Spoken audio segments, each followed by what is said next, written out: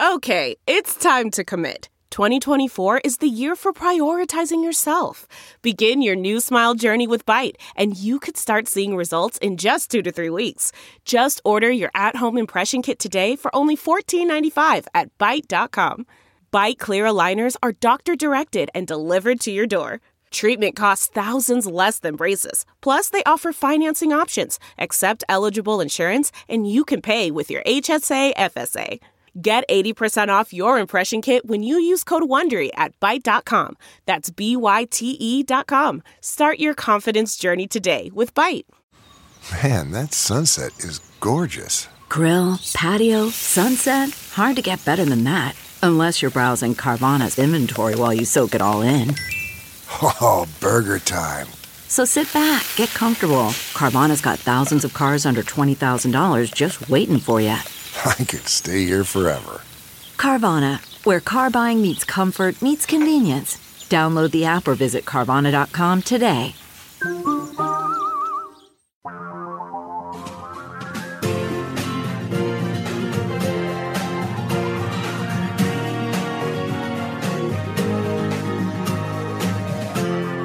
This is the Thom Hartmann Program. Welcome to the Thom Hartmann Program. I'm not Thom Hartmann, as you might have noticed. My name is Rebecca Vallas. I host a show called Off Kilter. It is the only nationally distributed radio show and podcast that focuses exclusively on poverty and inequality and everything that they intersect with week after week. You can find us on Twitter at Off Kilter Show, and you can find me at Rebecca Vallas on Twitter as well. We've got a great show lined up for you today. The latest from the Kobach Commission on supposed election integrity. Lots there to talk about, especially a set of fireworks that happened just this week. The GOP's latest Hail Mary pass to repeal the Affordable Care Act. Lots there to discuss, as well as Bernie Sanders' proposal to expand Medicare for all, DACA, and the president's promises to roll back that program, impacting 800,000 Americans, new Americans who are undocumented, and the fallout from Hurricanes Harvey and Irma. But first, I'm pleased to be joined to discuss some news out of the U.S. Census Bureau this week. This week, the U.S. Census Bureau released its annual snapshot of poverty, of health insurance, and of incomes in the United States. And following 2015's historic gains, 2016 was another banner year on all three fronts.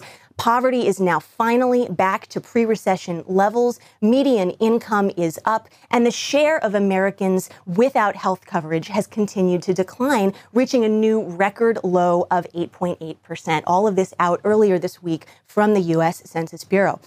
So clearly a good news report, but all this good news obviously comes amid a political climate where it could quickly be erased. Joining me on the phone right now to discuss what this means and what's at stake for Americans struggling to make ends meet in this country is Jared Bernstein. He is a fellow at the Center on Budget and Policy Priorities. He's also the former chief economist for Vice President Joe Biden. You can follow him on Twitter at EconJared, and you can read his blog at www.jaredbernsteinblog, where he makes wonkery lots of fun. Jared, thanks so much for joining the show. Do I have Jared?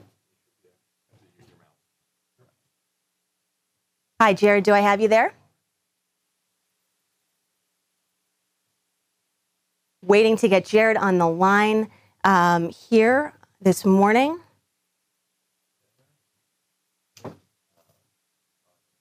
So Jared's going to be discussing what the poverty data mean and what is actually at stake given the administration's budget and what it means for low-income Americans. So trying to get Jared on the line. Thanks for staying with us. I think you have me now. There we go. Jared, we can hear your lovely, wonderful voice. Jared, thanks so much for joining me this morning. So as I was saying at the top, clearly a good news report out of census. Lots of good news on the poverty rate now reaching actually pre-recession levels for the first time that we've seen that. Incomes up. Health insurance coverage now at record highs. So 2016 was another good news year all around on the heels of 2015. What's driving this progress? Well, the tightening labor market of course, plays an important role. The unemployment rate last year, 2016, was a little bit below 5%. We were creating, about 180,000 jobs per month. That's a good clip. And in fact, one of the things that we saw pretty clearly in the data is that more people went to work, went into the labor market, and many people shifted from more part-time to full-time work, and that would increase their annual income, boosting both middle-class incomes and lowering poverty.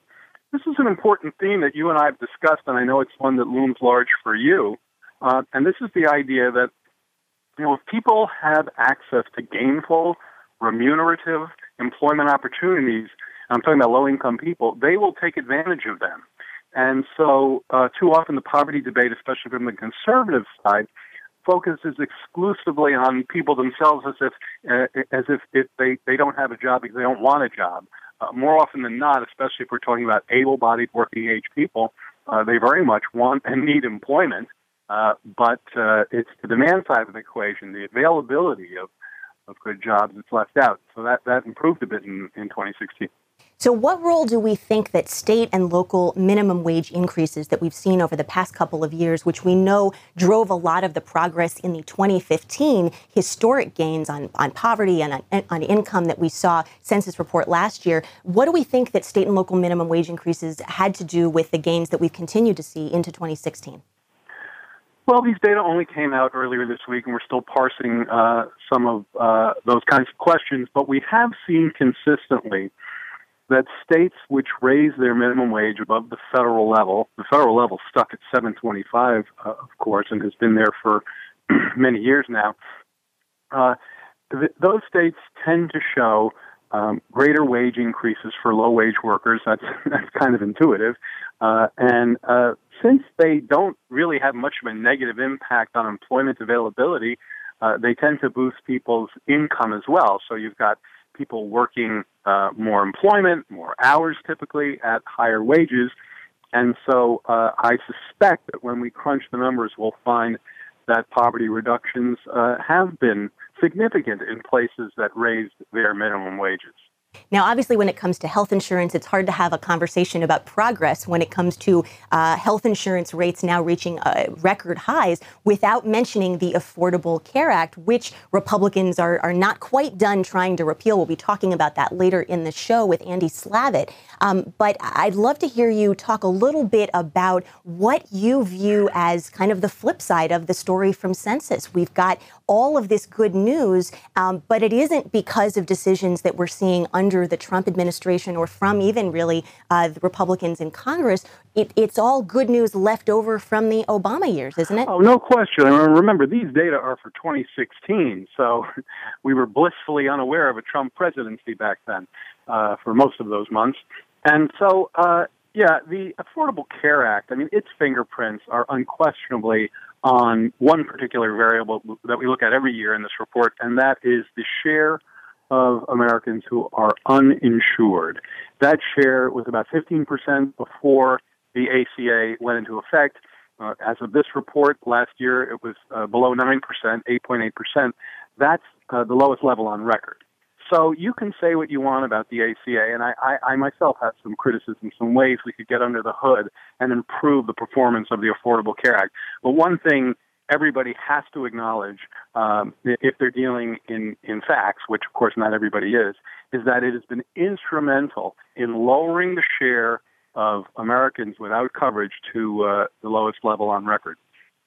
So one of the things that I personally have been expecting to happen, given that it wouldn't be the first time we'd seen it from this president, is for Donald Trump, despite what you just said about the fact that all of these gains, all of this good news is actually due to policy decisions that predate his being sworn in as president, I'm still kind of expecting him to try to take credit for this good news report. I haven't seen him do it yet. I don't know if you've seen that happen.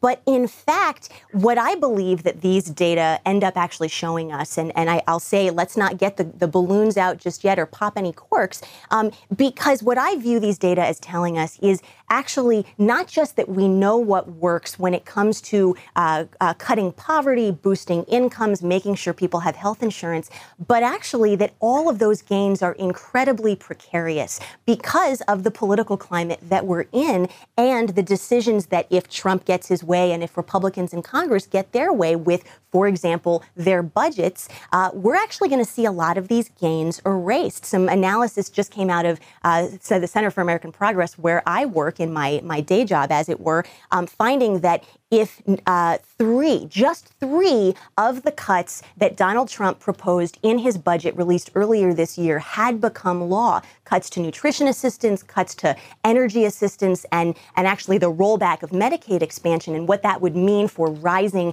out-of-pocket health insurance costs, 2.3 million more Americans would have been poor in 2015, the latest year for which data are available. So really a stark fine point to put on what's at stake here. What are you viewing as what the American people need to be seeing when they think about what's at stake here and how it plays in with the ongoing budget fight that I'd like to talk to you more about throughout this hour?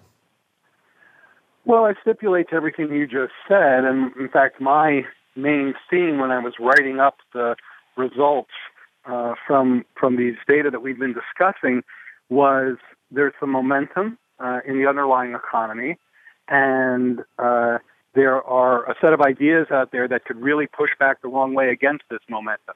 So there are kind of a couple of dynamics worth getting into here. One, I mentioned in my answer to your first question. You asked sort of what are the economic underpinnings of these good results, and I talked about the solid labor market. But I think, and I've noted in your comments today that you're conscious of this as well, I think it's actually possible to overinterpret how positive these results are. They're definitely moving things in the right direction. But I like to take things in a longer historical context. And if you actually look, you yourself made this point, the poverty rate is back to where it was in 2007. Okay, well, in 2007, these are 2016 data, so that would be nine years before. The economy's grown a lot over those 9 years. And you might ask, well, why are poverty rates just back to where they were? Why aren't they lower? Let's not be a victim of diminished expectations here. Yes, median household income grew sharply over the last 2 years. I was very glad to see that. It took it back to about the same level it was at 2007, and that's about the same level it was in the year 2000. So, you're talking about a decade and a half where people in the middle class have been kind of struggling to get ahead. So let's not conflate a couple of good years with some sort of reversal of a set of structural underlying problems in the U.S. economy that continues to channel growth, even in these data, by the way, pretty aggressively to the top of the income scale. And regarding your policy points, the last thing you'd want to do is to kind of screw up the momentum we have right now with policies that reverse some of the very factors that are helping to generate these outcomes. So you mentioned cutting Medicaid. So cutting the heck out of Medicaid, repealing the Affordable Care Act. I mean, my last comment, I told you about the progress we've made against uninsurance with the ACA, and we know for a fact that as per the CBO scores on this, that the Republican plans would have absolutely made that worse. So I'm going to stop you right there because plenty of time to discuss throughout this hour what these data mean and what we're actually watching when it comes to the budget and tax fight. More with Jared Bernstein from the Center on Budget and Policy Priorities on the Thom Hartmann program after the break.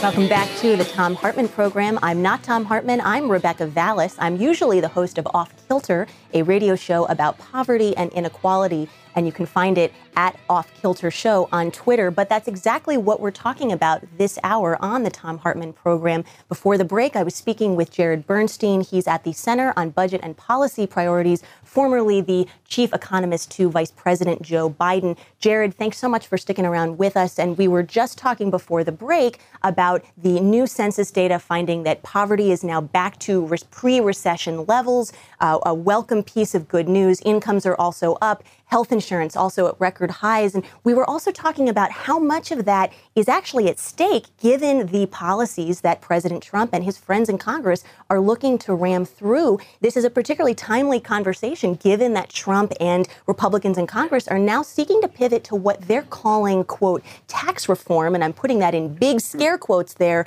because what they're really talking about is giving massive tax cuts to billionaires so they can buy a second yacht. Would love to hear you talk a little bit about what you see as the road ahead in that fight. I'm pretty careful not to call it tax reform because that sounds like something good and useful. And in fact, it's an old Washington trick. You say, I want to reform Social Security. That means I want to cut it. In fact, in this case, reform, again, means cuts. Tax cuts, if you look at the plans that they've outlined so far, and this is actually an interesting wrinkle because there really is no tax plan yet. All we have are a number of ideas that have been put forth, but we can score those ideas, things like eliminating the estate tax, which is a tax that falls only on the top 0.2% of the richest estates, getting rid of the alternative minimum tax, a tax that makes sure that people with wealthy people with tons of eliminations and deductions have to pay something, cutting the corporate tax rate by more than half, giving some goodies to multinational corporations. If you total these all up, as you suggested, the vast majority of these benefits flow to those at the top of the scale. If you look at the share of the tax cuts going to the top 20%, it's about 70%. You look at the share going to the middle class, it's a couple of percent. And by the way, this ties into something we were talking about before. What you really should do, since these tax cuts are all going to, not all, but are largely going to go into the deficit, at some point Congress is going to say, we have to cut spending to pay for the tax cuts. You know, they're not going to say we need to raise taxes, so they're just going to say we have to cut spending to pay for the tax cuts. Well, who's that going to hurt? Middle class and poor people again, because those are the programs, the spending cuts will undermine the programs they depend on. So it's really a double whammy for economically vulnerable families. So obviously a lot of this gets very technical. I want to actually unpack a lot of this in English, and I'm glad I have you for the full hour this hour because I'd like to get into some of those details. But I think what I hear you saying is that there's something of a shell game going on here. Either Republicans are going to try to ram through tax cuts for the absolute richest people in this country and possibly also corporations on the backs of low-income people directly through cuts to those programs to pay for those tax cuts, or they're going to engage in some kind of a shell game where they're doing the tax cuts now, running up the deficit and coming back to us later to say, oops, we can't afford all of these programs. It looks like now we need to cut them. Am I getting that right, Jared Bernstein? Yeah, it's that latter part that I think is really the play here. I think that the Republican playbook is not at all that simple and doesn't require a PhD in economics to unpack at all. In fact, it may be that if you have a PhD in economics, it's harder to see it than it should be. And you've got the PhD, so we'll be back with Jared Bernstein right after another short break.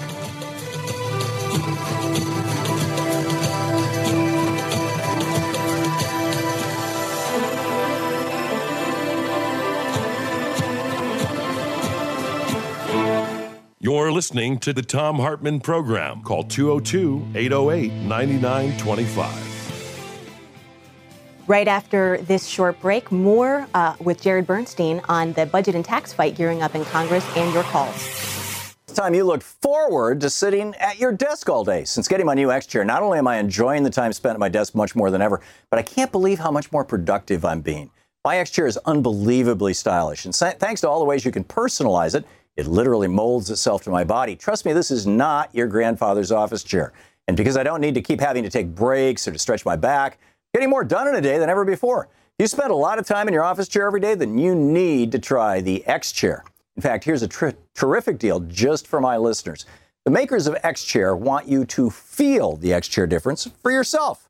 So if you go to xchairthom.com, that's the letter X, chair, C-H-A-I-R, Thom, Thom.com, not only will they knock $100 off the price, they'll even throw in a free footrest if you use the promo code THOM, T-H-O-M. Just go to xchairthom.com right now. I love my X chair, and you will too. So check out xchairthom.com.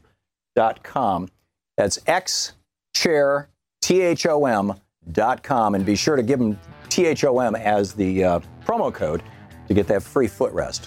What a great deal.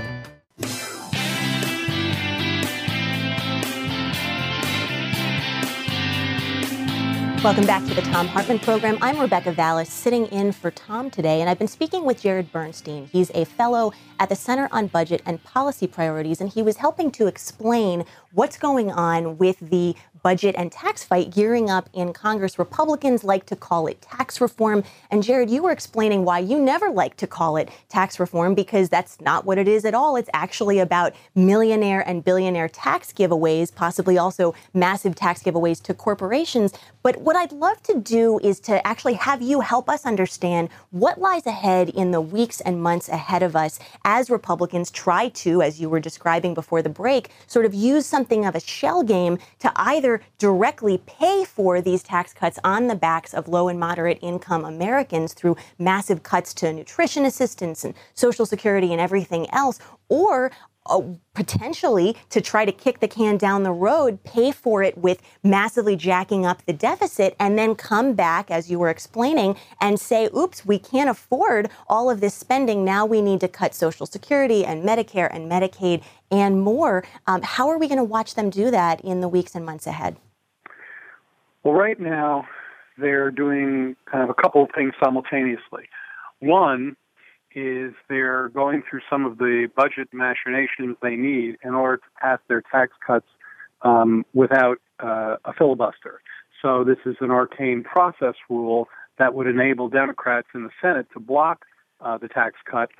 There's a process called reconciliation that enables them to get around that. So they're kind of writing these process rules that will enable them to do that. I suspect they'll be able to complete that in a few weeks. At the same time, they're putting together a tax plan which, somewhat remarkably, for all the talk you've heard about it, they really don't have a plan. So Trump goes and gives a speech about the great tax plan. There is no tax plan. As I mentioned, there are a bunch of component parts, and many of them look pretty terrible to me in ways I've discussed. But they have to put their tax plan together, and while they're doing that, I think one of the things that listeners really need to be made aware of, if they're not already, is that they're really trying to sell this as an upside-down version of what it is. They're kind of looking in the looking glass here and trying to sell the opposite of what they're actually putting together. That they're selling this as something that will really help working people. And in fact, just this morning, Trump was on television saying that, well, if we cut the corporate tax rate by more than half, from 35 to 15%, that's going to create a bunch of jobs for middle-class people. Well, this is the old supply-side trickle-down fairy dust, and it really never works. What you end up with is more after-tax inequality and less government revenues in much the ways we've been discussing. Well, and actually, we've got a caller who's right on that topic, so I'm going to try and bring in Chad here from Lakewood, Washington.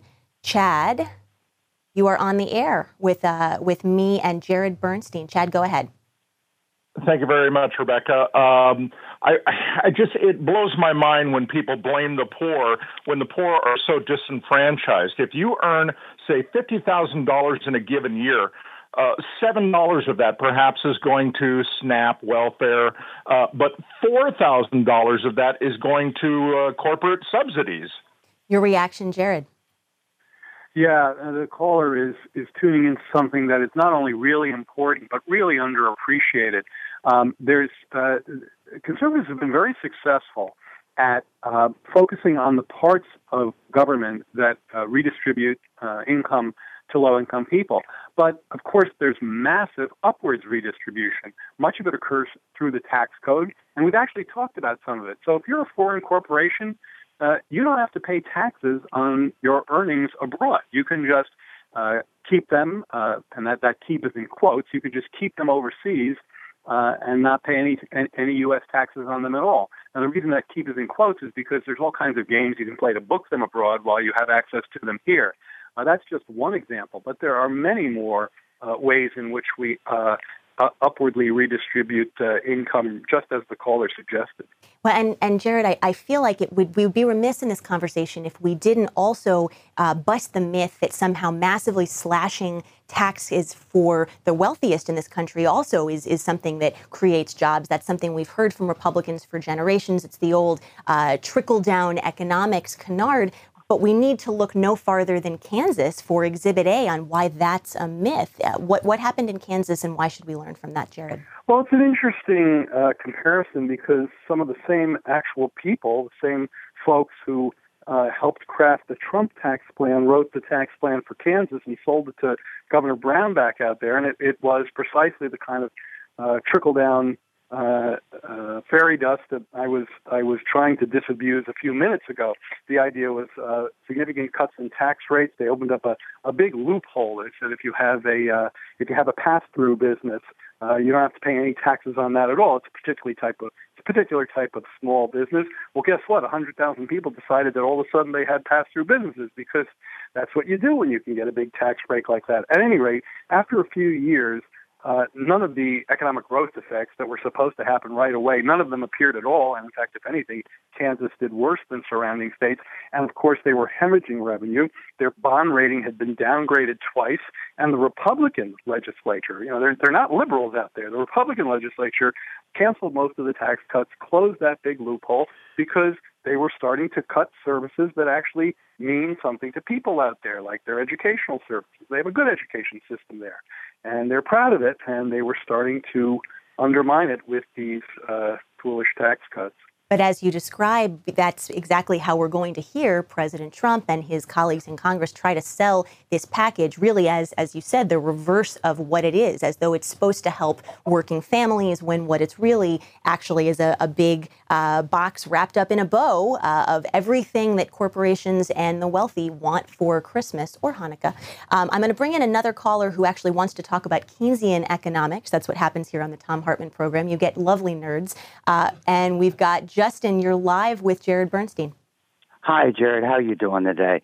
Now, I've looked in the past, and I've taken a look at the GDP, and GDP goes from 6 to 4 under Keynesian and that sort of stuff. We've had spikes that go up to 11 and 12, which brings our GDP much closer, and that sort of stuff makes much more jobs, be able to bring manufacturing back and that sort of stuff. So I'm wondering why Keynesian has been tossed aside. Jared, your thoughts? I think it's very much an ideological reason. That is, I was working for the Obama administration the last time we did a very significant Keynesian stimulus package to push back against the Great Recession, and it was actually fast-acting and pretty effective. And nothing's perfect, but it certainly helped pull forward a recovery that began in the second half of 2009. So this was actually score one for Keynesian economic policy. But, that involves a government sector spending resources, typically adding to the deficit, at least temporarily. And if it's a part of your core ideology that anything government does doesn't work and makes things worse, well, then, of course, you're going to assail Keynesian economics, which has a prominent role for temporary government spending to offset the kinds of demand contractions that happen in an economy like ours. And so it's really a discrediting effort, not based on facts, but based on this theme that we've been talking about throughout our discussion. Shrink government, give the proceeds to the rich. That's very much part of this. Which your think tank, the Center on Budget and Policy Priorities, Jared, has termed Robin Hood in reverse, which is very much what we're watching with this fight around the budget and what they're calling tax reform. Justin from Sellersville, Pennsylvania, thanks so much for joining the Thom Hartmann program. I'm going to bring in next Adam from New Orleans, Louisiana. He wants to talk about unemployment and also Medicare for all. Adam, you're live with Jared Bernstein on the Thom Hartmann program. Hi. Thank you for taking my call. And the question is actually more of a global economy kind of question. So how much unemployment and what kind of impact on mostly European economies will actually occur if Medicare for all actually moves forward?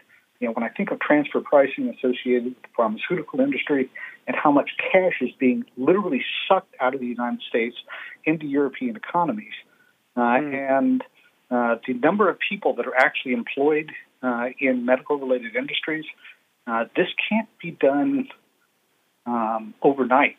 I mean, it really has to be a very measured practice, and just historically and anecdotally, my uncle held the patents on GPS location technology that would have enabled automation of black box technology, elimination of air traffic controllers. The government said no. So many people will be unemployed. So how does this play out? A lot wrapped up in there, but thank you, Adam, for that. Jared, do you have any thoughts in response? Yeah, well, first of all, let me refer folks to a piece that I put up this morning on the Washington Post, in the Post Everything section. It's about Bernie's plan for a Medicare for All plan, and I recommend that to you to get my views on this. I take the caller's point. He raised a lot of things. Let me just focus on one. We're not getting to universal coverage quickly, if at all, but quickly. And the reason is, as the caller mentioned, there are many stakeholders between here and there. But if you actually look at the plan that Sanders put forth, it has a nice bit of modularity, and I'll say what I mean by that, built into it. That is, it can be broken down and viewed as creating a path, and perhaps, as the caller suggested, a long-term transitional path to something more universal. And the way to start is to allow certain groups to buy into Medicare. It could be Medicaid, but I think Medicare is probably better in that regard, to buy into Medicare. So you might have kids as part of that group, and you might take the eligibility ages from 65 down to 60 or 55, changes like that. And you make that an available option in, say, the exchanges as part of the Affordable Care Act. That plants a seed that, if properly maintained, could, I think, in a transitional sense, move us in that direction in a way that would be far less disruptive. But I do think one has to be mindful of path dependency, kind of where we are and where we're going to try to get. Thanks so much for your call, Adam. I'm going to go to one more call, and it's Robert. He's calling in from Mission Viejo in California. Robert, you are on with Jared. Oh, I think I've lost Robert there. So we'll go instead to Charles from Opelika, Florida. Charles, you're on with Jared Bernstein. Hey, how you doing, Mr. Bernstein? Good. Okay, great. My question is this. Because I live in the South as well, I live in Miami, Florida, but I don't see any industry that employs people on the wholesale. In fact, we live in a right-to-work state. And is this border wall sort of like a Confederacy employment program? Because it's only going to red states, and these red states are bleeding the blue states, An interesting question. So if I'm understanding what you're asking, Charles, you're sort of asking, is Trump's idea for a border wall something of what he's viewing as an economic Southern strategy? Jared, I don't know if you have any thoughts there. No, I don't think it's any kind of an economic strategy. I think it's much more a xenophobia or anti-immigration strategy, trying to signal to his base that he wants to keep people out who he's created as a kind of a bad guy in this scenario. I do think the absence of industry in places like you're talking about, and I hope you're safe given the floods down there, I do think the absence of industry is really important.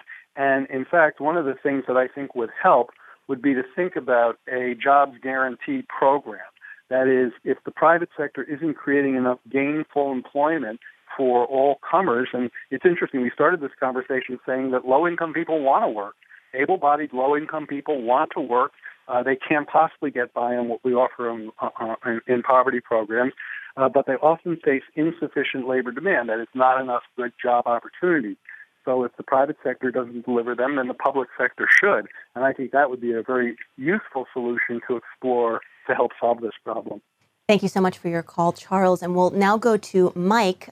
He is calling from Niagara Falls, New York. Mike, you are on with Jared Bernstein.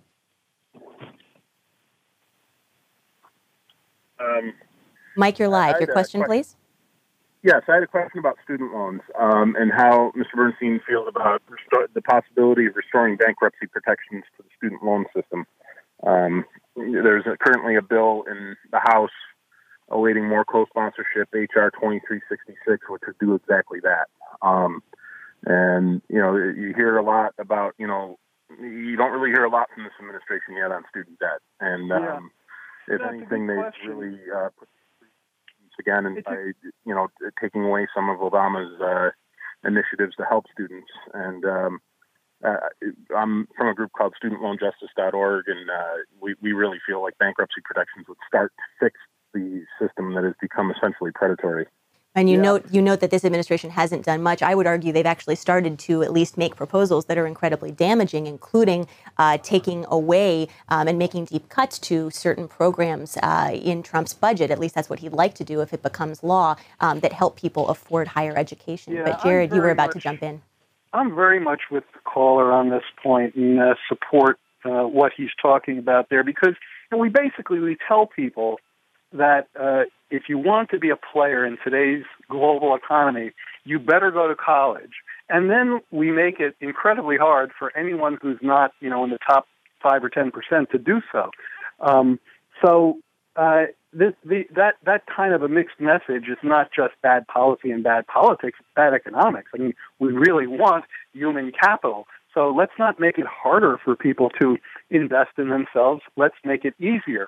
It's virtually impossible to charge off a student loan, even if you're unable to pay it. And I very much support and even had some of my own fingerprints involved on the Obama's income-based repayment type ideas, which scale your loan servicing to your incomes and adjust it accordingly. I think that makes a lot of sense. Mike, thank you for what your organization does. Really appreciate it, and obviously share the sentiment that Jared just shared himself. We'll be back with more of your calls after this short break.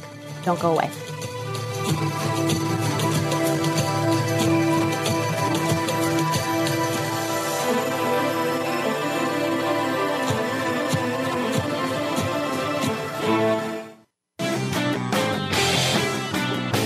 This is a fascinating piece in The Guardian. What if nature, like corporations, had the rights of a person?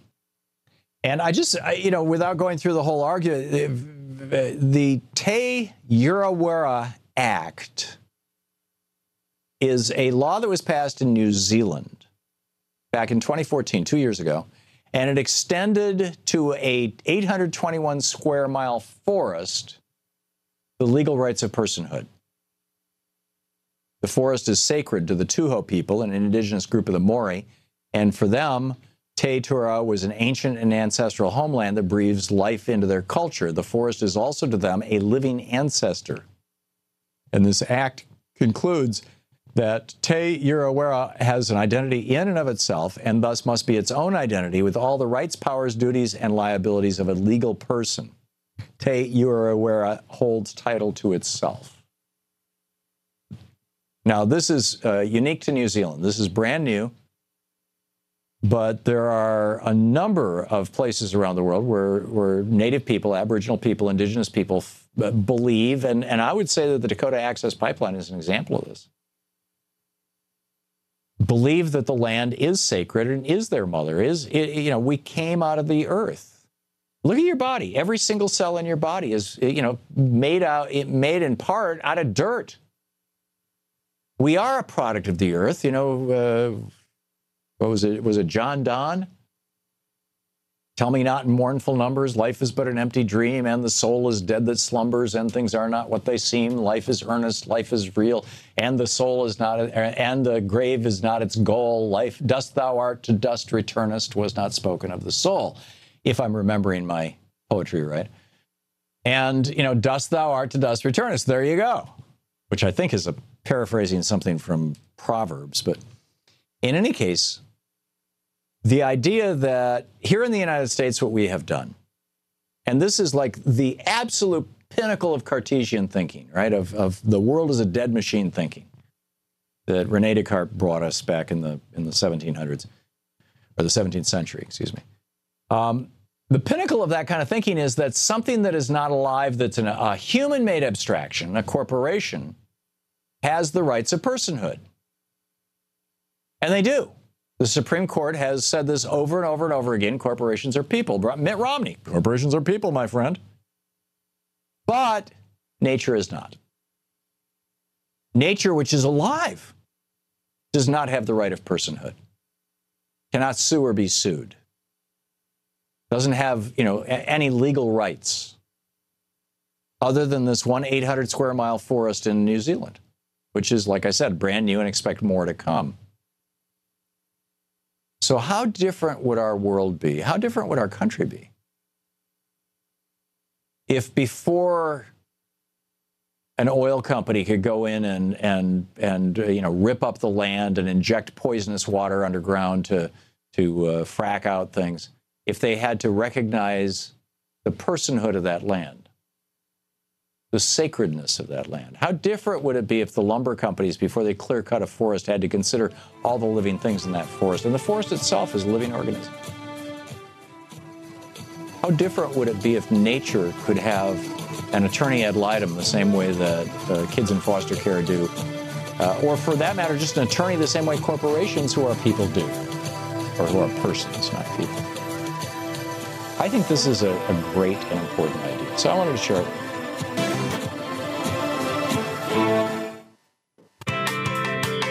You are listening or watching the Thom Hartmann program. I'm Rebecca Vallas, sitting in for Thom, and I've got a couple of minutes left with Jared Bernstein of the Center on Budget and Policy Priorities. Jared, in the last couple of minutes that I have with you, we've been talking a lot about a lot of topics to do with the economy this morning or afternoon at this point. But I want to take it back just to sort of a closing message about what we've learned from the census data out this week about poverty, the poverty rate now returning to pre-recession levels finally after many years, incomes going up, health insurance now reaching a record high rate. And I'd love to hear some closing thoughts from you about what we should take in terms of what that means for the role of policy in actually trying to cut poverty and boost economic situations for families in this country.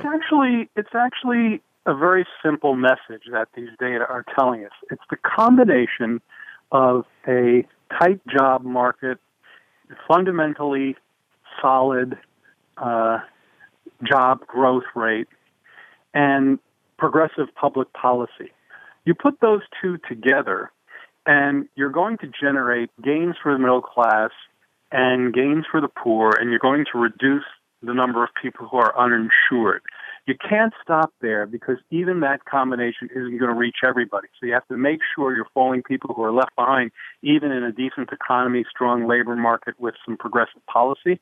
But that's the message. The combination of a tight labor market and progressive anti-poverty policy can get a lot done. And unfortunately, not what we're seeing from President Trump or from his colleagues in Congress who are threatening through their budgets and through what they want to do with what they're calling tax reform, but which is really tax cuts for millionaires and billionaires and possibly also corporations on the backs of low-income people in this country. So really erasing the gains that we've seen is on their agenda, and I know I'll be working with you to try to stop that from happening. Jared Bernstein from the Center on Budget and Policy Priorities, thank you so much for joining the Thom Hartmann program today. More after the break. Don't go away. Hey, Thom Hartmann here with the Thom Hartmann program. You know I'm serious about my health, and so I'm doing something for it. You've heard me talking about Super Beets. I'm drinking Super Beets, a circulation superfood powder that helps support my heart and healthy blood pressure, too. I have amazing energy, amazing stamina as well. The New York Times calls Beets fitness in a glass. With Super Beets, I get all the benefits without the bad taste or added sugar. Mix it in water or a smoothie for a jitter-free boost. You'll love the taste of Super Beets and feel results in as little as 20 minutes, guaranteed, or your money back. Try the original berry or black cherry. That's my preference, is the black cherry. If you haven't tried it yet, now is the time. Only for the summer, you can try Super Beets for only $5.95. Here's how. Call now and get a free box of Super Beets with 10 packets to try and feel the results. Plus 2 free indicator strips for monitoring your nitric oxide levels before and after taking Super Beets. It's just $5.95. You'll love the results, guaranteed. More energy, more stamina, support healthy circulation. What are you waiting for? Call 800-568-9889. That's 800-568-9889. Or go to Tom'sBeets.com. That's Tom'sBeets.com. Welcome back to the Thom Hartmann program. I'm not Thom Hartmann. I'm Rebecca Vallas, usually the host of the Off Kilter Show, which is the only national show about poverty and inequality week to week. You can find us on Twitter at Off Kilter Show. But today, here I am. And for our last conversation of today's show, I'm so pleased to be talking about an important topic that's been in the news, and it's sort of turned into a he said, she said. That topic is DACA. And earlier this month, of course, Donald Trump announced his intention to roll back the DACA program, which is key for immigrants who are actually brought here as children, but who are not citizens. It protects them from deportation. We'll get into that and how it works.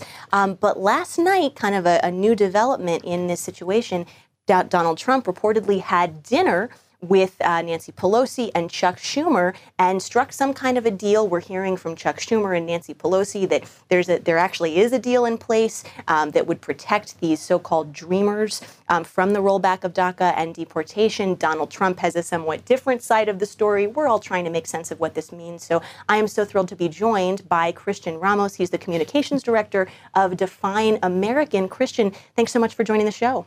I'm glad to be here. I mean, it is a really exciting time in our nation's capital. No, I mean, honestly, if you look back a week ago, 2 weeks ago, things were looking pretty grim. And I want to take a step back from the he said, she said, and the political stuff, because I really want to take a moment to humanize this. I really appreciate you doing that. At the end of the day, this is not about politics. This isn't just about legislation. This is about people. This is about Americans.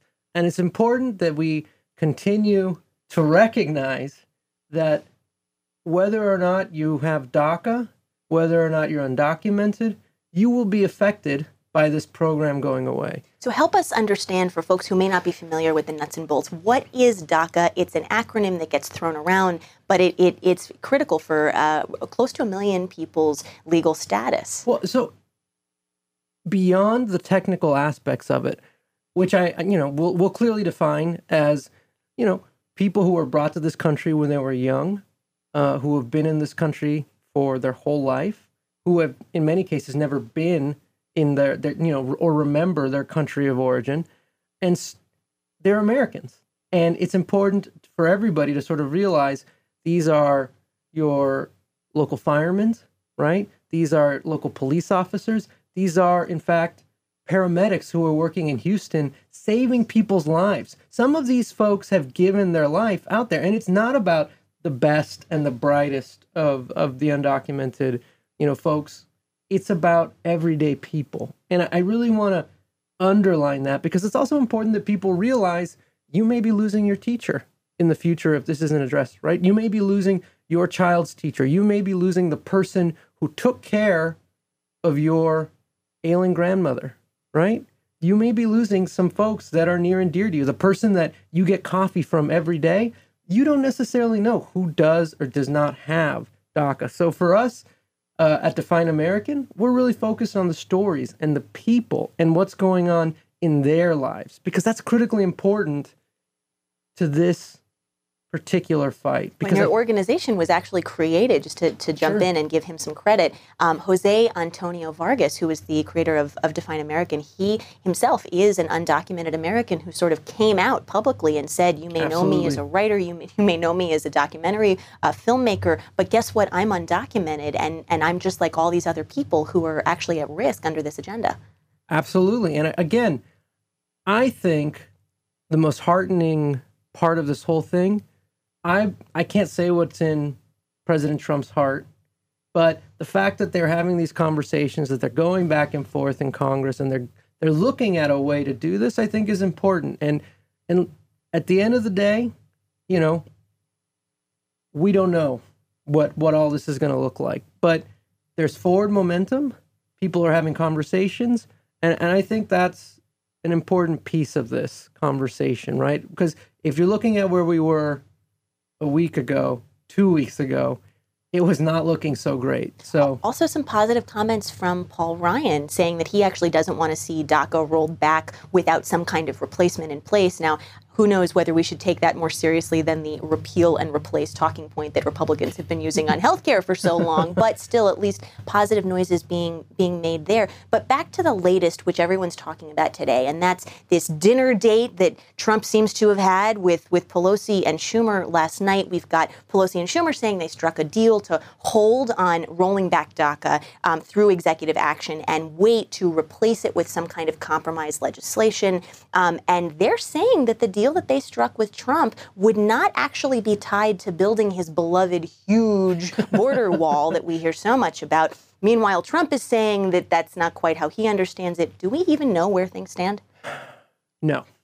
No is the easy way of saying it. And I think from what I understand, there's a broad-based agreement on the areas in which they're going to negotiate the terms of legislation, and then they're going to find a way to draft some legislation and put something forward and see where it is. There's going to be an element on border security in there, and then there's also going to be some broad protections for DACA recipients in there as well. Where we end up between those two poles is anyone's guess, but I would say that, again, positive, forward momentum, and we'll see. Well, I appreciate your optimism for sure. You came in much sunnier than I might have expected for someone who works every day on immigration, given what's at stake. But I have to say, I mentioned Paul Ryan and some of the positive noises he's made, and who knows what to make of that. But at the same time, we're seeing other Republicans in Congress basically saying that they view this by Trump, if indeed there is some kind of loose deal in place, as a capitulation to Democrats. And they don't want to see him giving in that way. Do we see, and do you believe that we're actually seeing the divisive immigration debate bubble back up in Congress? And if so, where do you think things go from here? Well, so this is actually an interesting point you're making, because from the perspective of Define American and the work that we've done, even in the last 6 months before the election, there was a lot of bipartisan talk on immigration. There was a lot of comedy on immigration. And I would argue among the more sane members of the conservative movement, there's actually a lot of agreement on where they could go with this type of legislation. And so, you know what? At the end of the day, I'm optimistic because there are good people within the conservative movement, and just as there are good people within the progressive movement. And I think together, there's a lot of at stake, but, this is history we're talking about. This is how we are going to define our country for the future. And I think people understand that. And, I'm optimistic that folks are going to be able to look their colleagues in the eyes, roll up their sleeves, and find a way forward here. Well, your optimism is it's wonderful. It's infectious. I'm feeling better than I did before you walked in. But it's also, I just have to say, it's sort of hard to take very seriously the thought that Trump partnered with certain congressional Republicans, but particularly Trump, is going to do such a significant about-face after essentially running an election that was all about calling Mexicans rapists and murderers and trying to play divide and conquer at a level we haven't seen in a generation.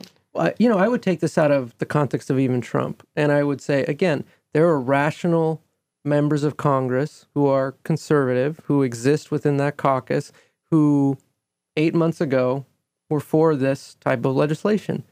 And, if you want to take folks at their word, a lot of what they said in the past was that this should always have been Congress that did this work, and it shouldn't have been executive action. They now have that opportunity to legislate.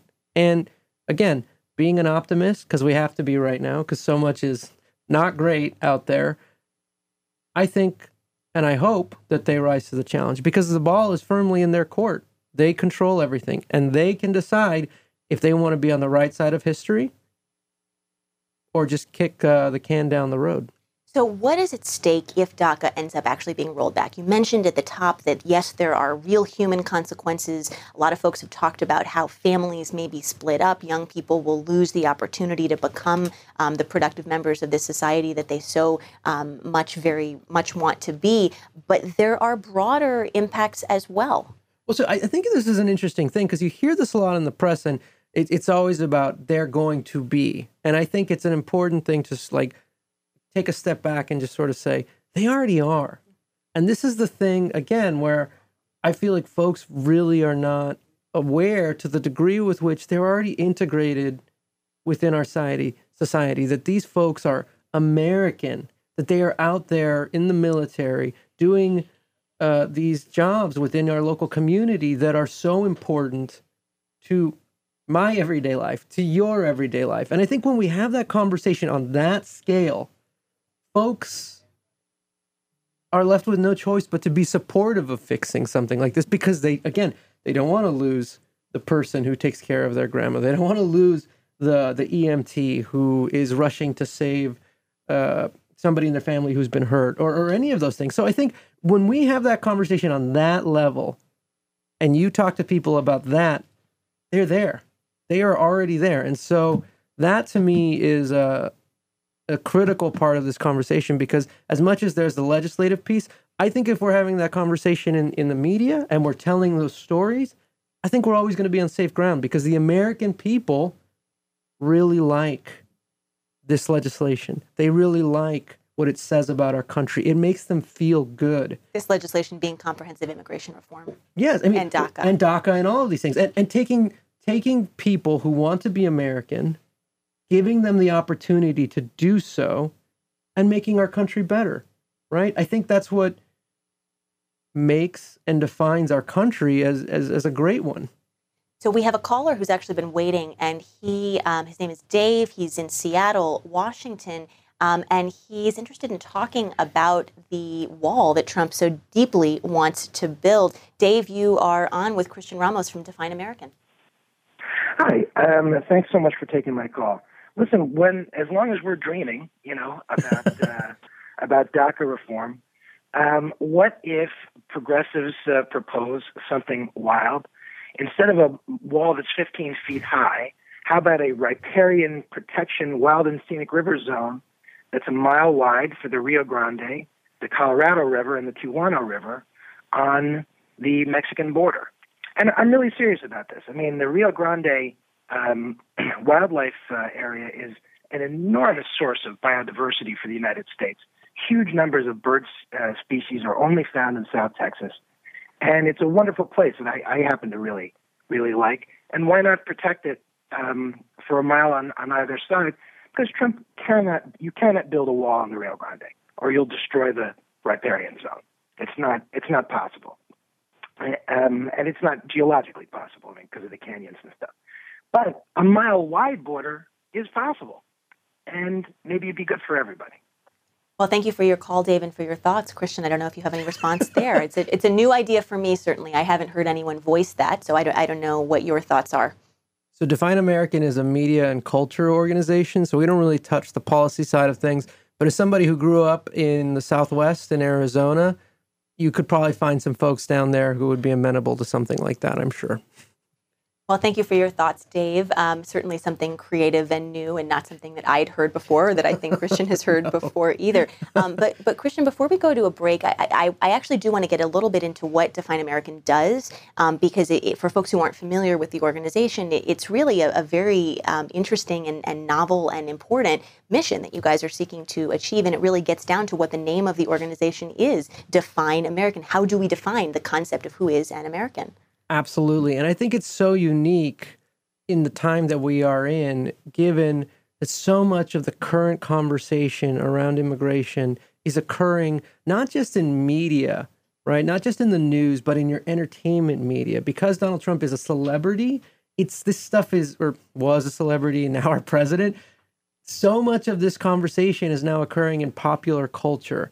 And, when Define American was founded by Jose Antonio Vargas, he wanted to be very clear that the lens and the prism which we viewed all of these things was, again, how are we defining American, but then also media and culture shifting. And it's important because this conversation is occurring in the living rooms of millions of households across the country because they're inundated with all of this stuff. So how do we get into that conversation? How are we making sure that we have positive representation of immigrants that is accurate and real to the broad spectrum of folks that are out there? How are we speaking to sort of the intersectionality of this issue? Because I would argue DACA is not an immigration issue. It's an American issue. It's something that everybody is going to have to contend with one way or the other should this program go away. And language is a big piece of that. That's a lot of what you guys are actually tackling is sort of how we talk, how we represent people, what kinds of images are out there in the media. But even the very term illegal immigrant, there's so many different terms out there, but even the terminology that people use can really impact how people envision and what kinds of thoughts go into their heads about the people we're talking about. Absolutely. And it's such a small, simple rhetorical shift, but it has such a huge impact. And, Define American has always been at the forefront of dealing with that. We got the AP to change how they use the term in the past. And now we're sort of in this space where not only is that term being used more, but you have white supremacists and, literal neo-Nazis on television, out there doing their thing. Briefly in the White House. Briefly in the White House. Who can say? I don't know. But it's wild. And I would argue that the work that Define American does is now more important than it has ever been, given the place that we are in right now. And I definitely want to talk about that more after the break, because a big part of what you guys do really has to do with how people who are immigrants are portrayed in television, in movies, a lot of which is what influences people's thinking and the images they have in their heads about who immigrants are and whether they're Americans. Don't go away. More with Kristian Ramos from Define American on DACA and more after the break.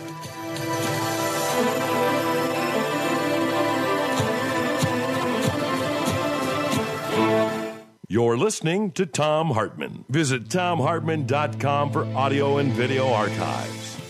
You're listening to the Thom Hartmann program, or watching it if you're watching it. I'm Rebecca Vallas, sitting in for Thom. Don't go away. A little more on DACA after the break. This has been the Thom Hartmann program. I'm Rebecca Vallas. I've been sitting in for Thom today, and I wish I had more time to speak with Kristian Ramos from Define American about DACA and where things are, but I really want you to let people know where they can find out more about Define American, given the amazing work you guys are doing on the media and cultural front. Yeah, so the best place, the one-stop shopping, is defineamerican.com. But I want to take a second and plug our defineamerican.com/stories section, because that's where our platform becomes really interesting. If you are supporting DACA, or if you are a DACA recipient who wants to share your story broadly with the public, we have a story bank, which is very simple to use. On that platform, you literally just press a couple buttons, and then you can record yourself talking about DACA and what it means to you, whether or not you're somebody who uses the program or just somebody who's sympathetic. And it's so important right now that we lift up those stories, that we're able to humanize this, because, again, this is about people, not politics, not just legislation. And it's so important that we be telling those stories. It's not going to be pie charts or facts or figures or tables that are going to potentially win this fight. It's going to be those stories and really showing the human consequences and what it means for all of us if these people are told that they are no longer allowed to be Americans. Thank you so much to everyone who's joined today. It's been a lot of fun sitting in for Thom Hartmann today. But again, my name is Rebecca Vallas, and if you'd like to get a little bit more of what I do on poverty and inequality and everything that they intersect with, my show is Off Kilter. It's every week. You can find us at Off Kilter Show on Twitter. You can also find us on Medium, medium.com/Off Kilter Show. But lots of the stuff like we've talked about today and more every week on Off Kilter Show. Thanks, Thom, for letting me sit in, and hope everyone has a great rest of your Wednesday.